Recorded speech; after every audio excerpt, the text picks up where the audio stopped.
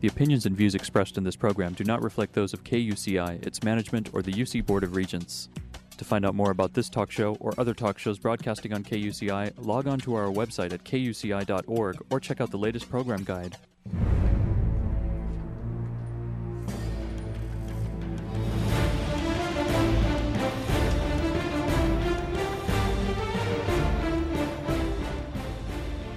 You're listening to KUCI 88.9 FM in Irvine and KUCI.org on the web.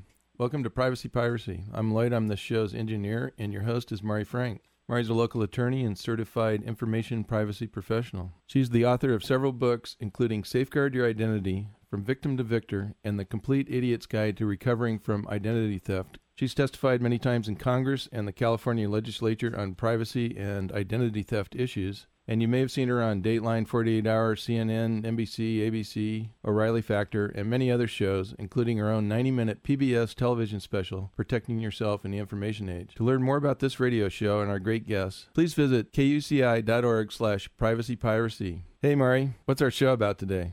Well, today our show is about divorce, and it's about there's nothing more private than the issues that you go through with divorce, about custody battles, about your family issues. That is really private information. And today we are so thrilled because we are going to be interviewing a wonderful judge from beautiful Toronto, Canada.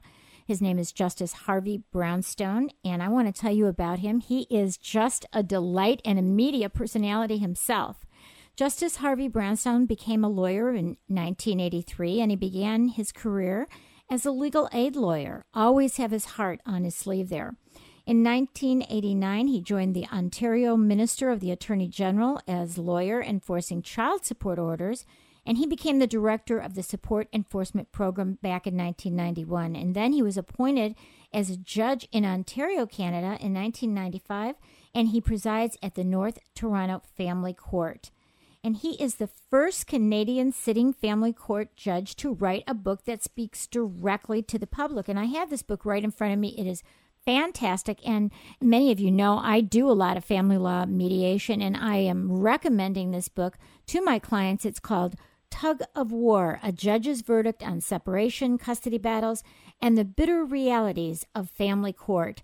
Now, this is something that happens not only in the United States, but in Toronto. And anytime you have a marriage with children especially, and you end that marriage, actually any marriage, there is that failed expectation, the hurt, the anger, the failed expectations, the pain that everyone goes through. So he talks about why you don't want to go to court, and he talks about what you need to be doing. It's a fantastic book for people going through a divorce or contemplating divorce. And at least in California, 1 out of 2 marriages end in divorce. If you're listening to this with a friend, 1 or 2 of you will probably end up going through this issue. Justice Brownstone has really been thrown into the media spotlight, and because he's one of the few judges willing to even do media interviews and public speaking engagements, he's become the most famous judge in Canada. But the face and voice of Canada's family justice system is really important for him to show. Tug of War has been critically acclaimed throughout all of North America, and the royalties from the sale of the book are being directed to the Children's Wish Foundation. How wonderful is that? And more excitingly, you can watch him on TV. Justice Brownstone is also the only real sitting judge in the world to host his own online talk show called Family Matters, which can be seen at FamilyMattersTV.com. The show features a number of prominent guests in the fields of law, social work, mental health, and education, with a view really on educating the public. So make sure that you go and look at that at FamilyMattersTV.com. Without further ado, I want to thank you so much for joining us today. You are just really wonderful, Your Honor. Well, thank you, Mari, for inviting me on your show. I appreciate the opportunity to speak with you.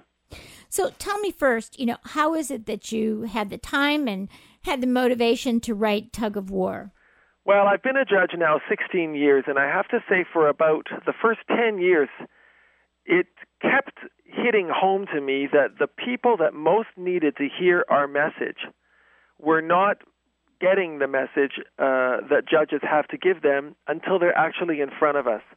You know, we don't meet people until they're actually in the courtroom, all geared up, ready for the battle of their lives. And frankly, by then, it's just too late.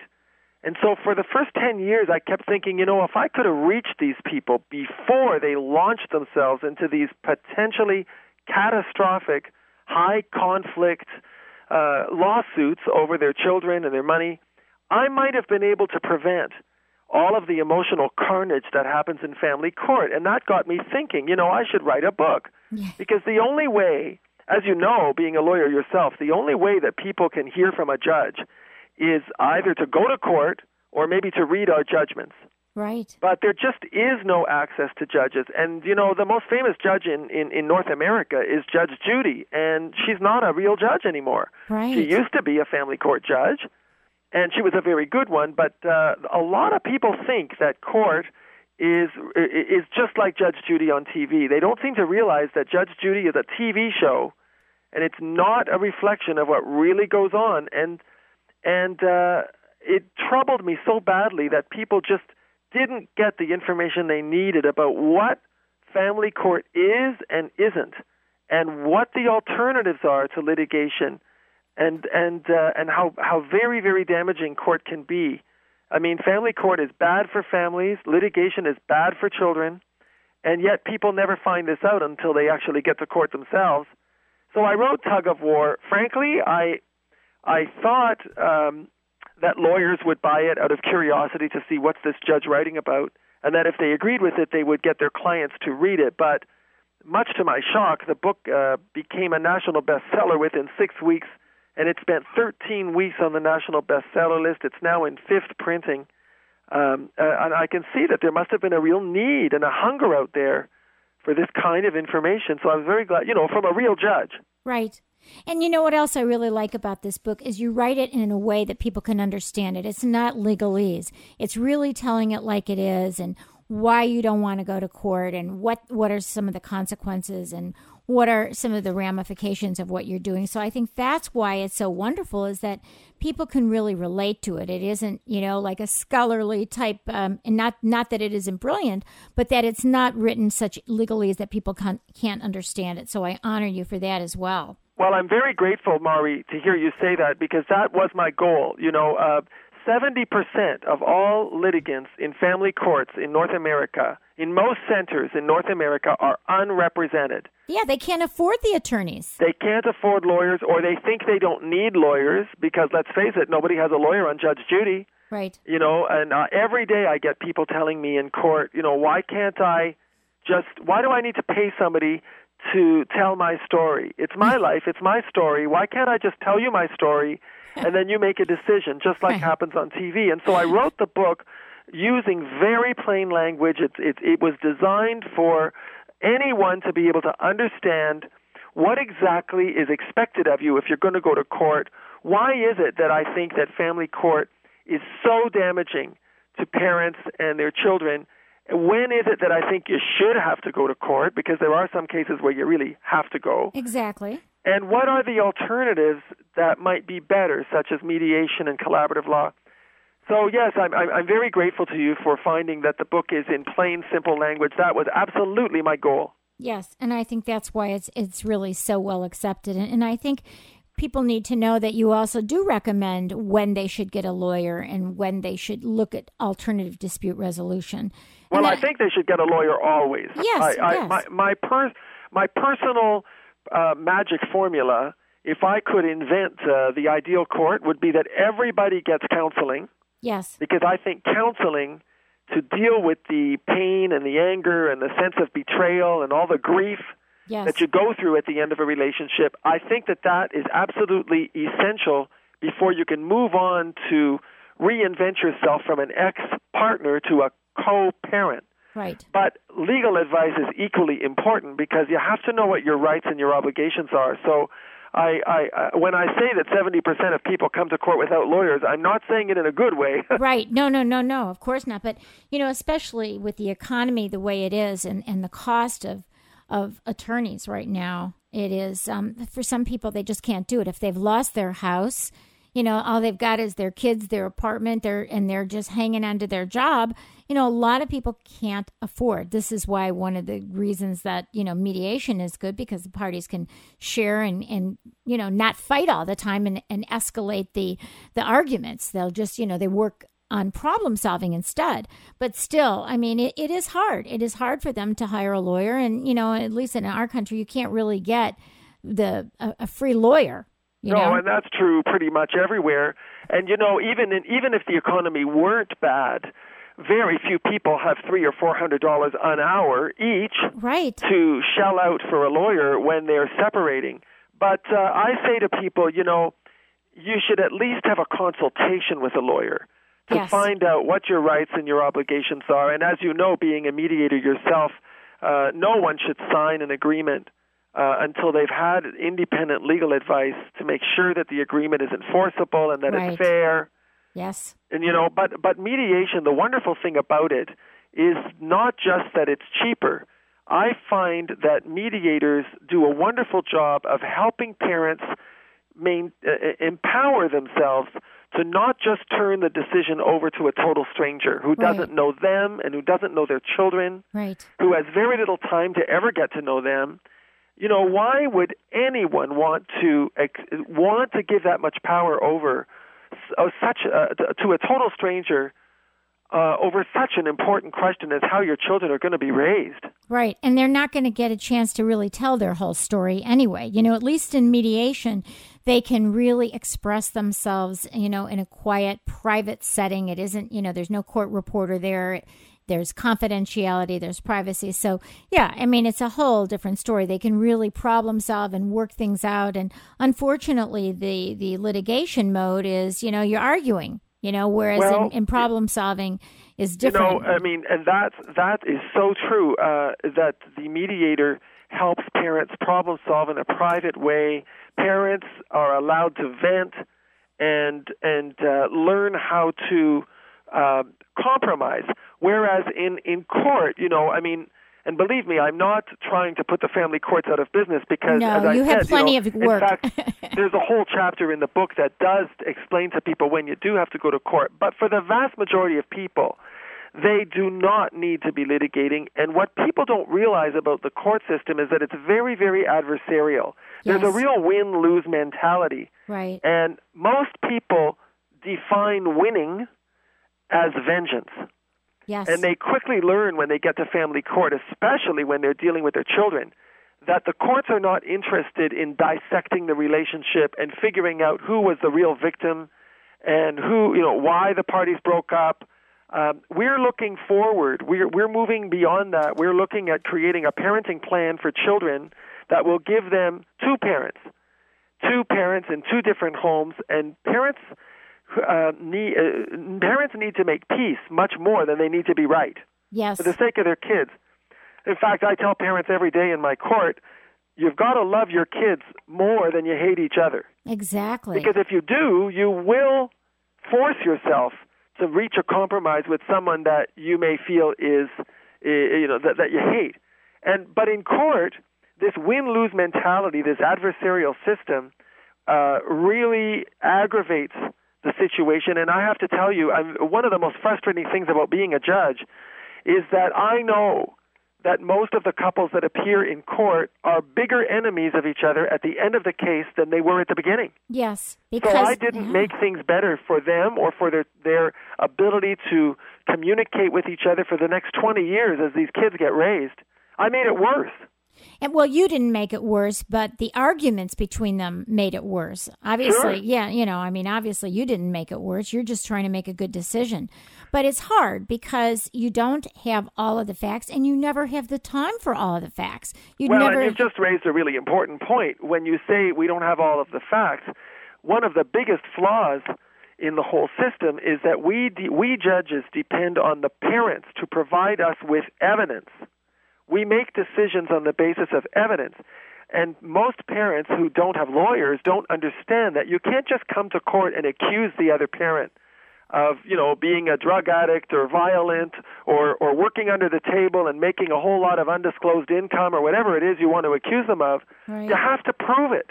Yes. You have to prove. what actually happened is not relevant. What you can prove happened is relevant. And so we don't get, we don't have people that go out and do home studies in every single case to tell us what's really going on. Right. And not every state has the luxury of appointing a lawyer for every child who can perhaps do some investigating and give the court some independent, objective, reliable evidence. And so what we often get, you would think that if I was going to have to make a decision about custody, where is this child going to live? You would think that the parents would be telling the judge, how are the children doing in school? How's their health? What was the parenting regime before the breakup? Do the children have any special needs? And instead, we hear about infidelities, right, and we hear about bad cooking and interfering mother-in-laws and all of that. And do you get emails? Do you get them presenting emails and social networking websites in front of you too? You got it, baby. And the thing is, none of that. It's very important to the parents because they are telling the judge how the other parent failed to meet their needs. Right. When what I need to know is how are we going to meet the children's needs? And so Tug of War, my book, was really an effort to say something to the public. It bothered me terribly that judges don't speak out. We have a lot of information and a lot of insights that we can share with the public. We can't talk about individual cases. We can't talk about political issues. Right. We can't. There's a lot of things we can't talk about, but we certainly can share a lot of insights about the justice system and about the law. And we do it every day in our courtrooms. And the trends that you see. Because, absolutely. Yes. And so that's why I felt that it was time. It's time. There's something wrong with a society where the most famous judge is Judge Judy, a person who isn't a judge at all. Yes. Anymore. Right. And who can, don't get me wrong, I love her. I love her show. I think she's got tremendous common sense. But the public should not think that that's how the court system works. And I think that we judges have an obligation to be not just adjudicators in the courtroom, but public educators. Exactly. No, I really applaud you for this. We are speaking with a wonderful judge from our from right north of Chicago and Toronto, Canada, gorgeous area, Justice Harvey Brownstone, and he is a wonderful judge in the Family Law Court in the North Toronto Family Law Court. He not only is the author of this great book that I have sitting in my hand that I'm recommending to all my clients who have children especially. It's called Tug of War, A Judge's Verdict on Separation, Custody Battles, and the Bitter Realities of Family Court. But he also has an online talk show. It's a TV show called Family Matters. And you can go anywhere in the world and go to FamilyMattersTV.com. And you can see his show that really brings out all the important issues about family law. And it includes social work, mental health, education, just trying to enlighten and educate the public on a variety of topics dealing with families. And I really just think this is terrific. I'll tell you, when you leave the bench, are you going to be our top-notch mediator? Or are you planning on doing that? Well, it's funny you should ask that, Mari. I'm kind of in the middle of a bit of a whirlwind. I wrote the book. It got a huge amount of media attention in Canada. And then I don't know how it happened, but it started to get It has started to become very, very big in the United States, and so I was approached by a production company to do this online TV show, and that show has gone viral now. We're getting well over 50,000 people a day watching it, and so now when that starts to happen, then you get the TV networks come snooping around saying, hey, maybe this guy, maybe the world is ready for a different kind of TV judge, because the TV judges that currently exist, as you know, they're doing adjudication. Right. They're basically resolving people's disputes. What I try to do is give parents and families information about relationships, about the law, the justice system, and about the well-being of kids. And there's a lot of experts out there, yes, that don't go on TV. And there's a lot going on in people's families that we deal with in the family court system, and you lawyers deal with, and mental health professionals deal with it, but they're not being discussed. For example, there are huge issues out there with sexual addictions, with gambling addictions, with internet dating has become a major issue in terms of immigration fraud. Yes. People that prey on other people as a way to get into the country. You know, the world is changing, and relationships, the way they are being composed and decomposed, is changing. You know, I mean, when I was much younger, there were basically two categories of couples that I would see in family law, family court. There were married couples, and then there were couples that just lived together but never got married. Right. Now we have a third category of people who never lived together at all. They just had casual, intimate relationships that produced children.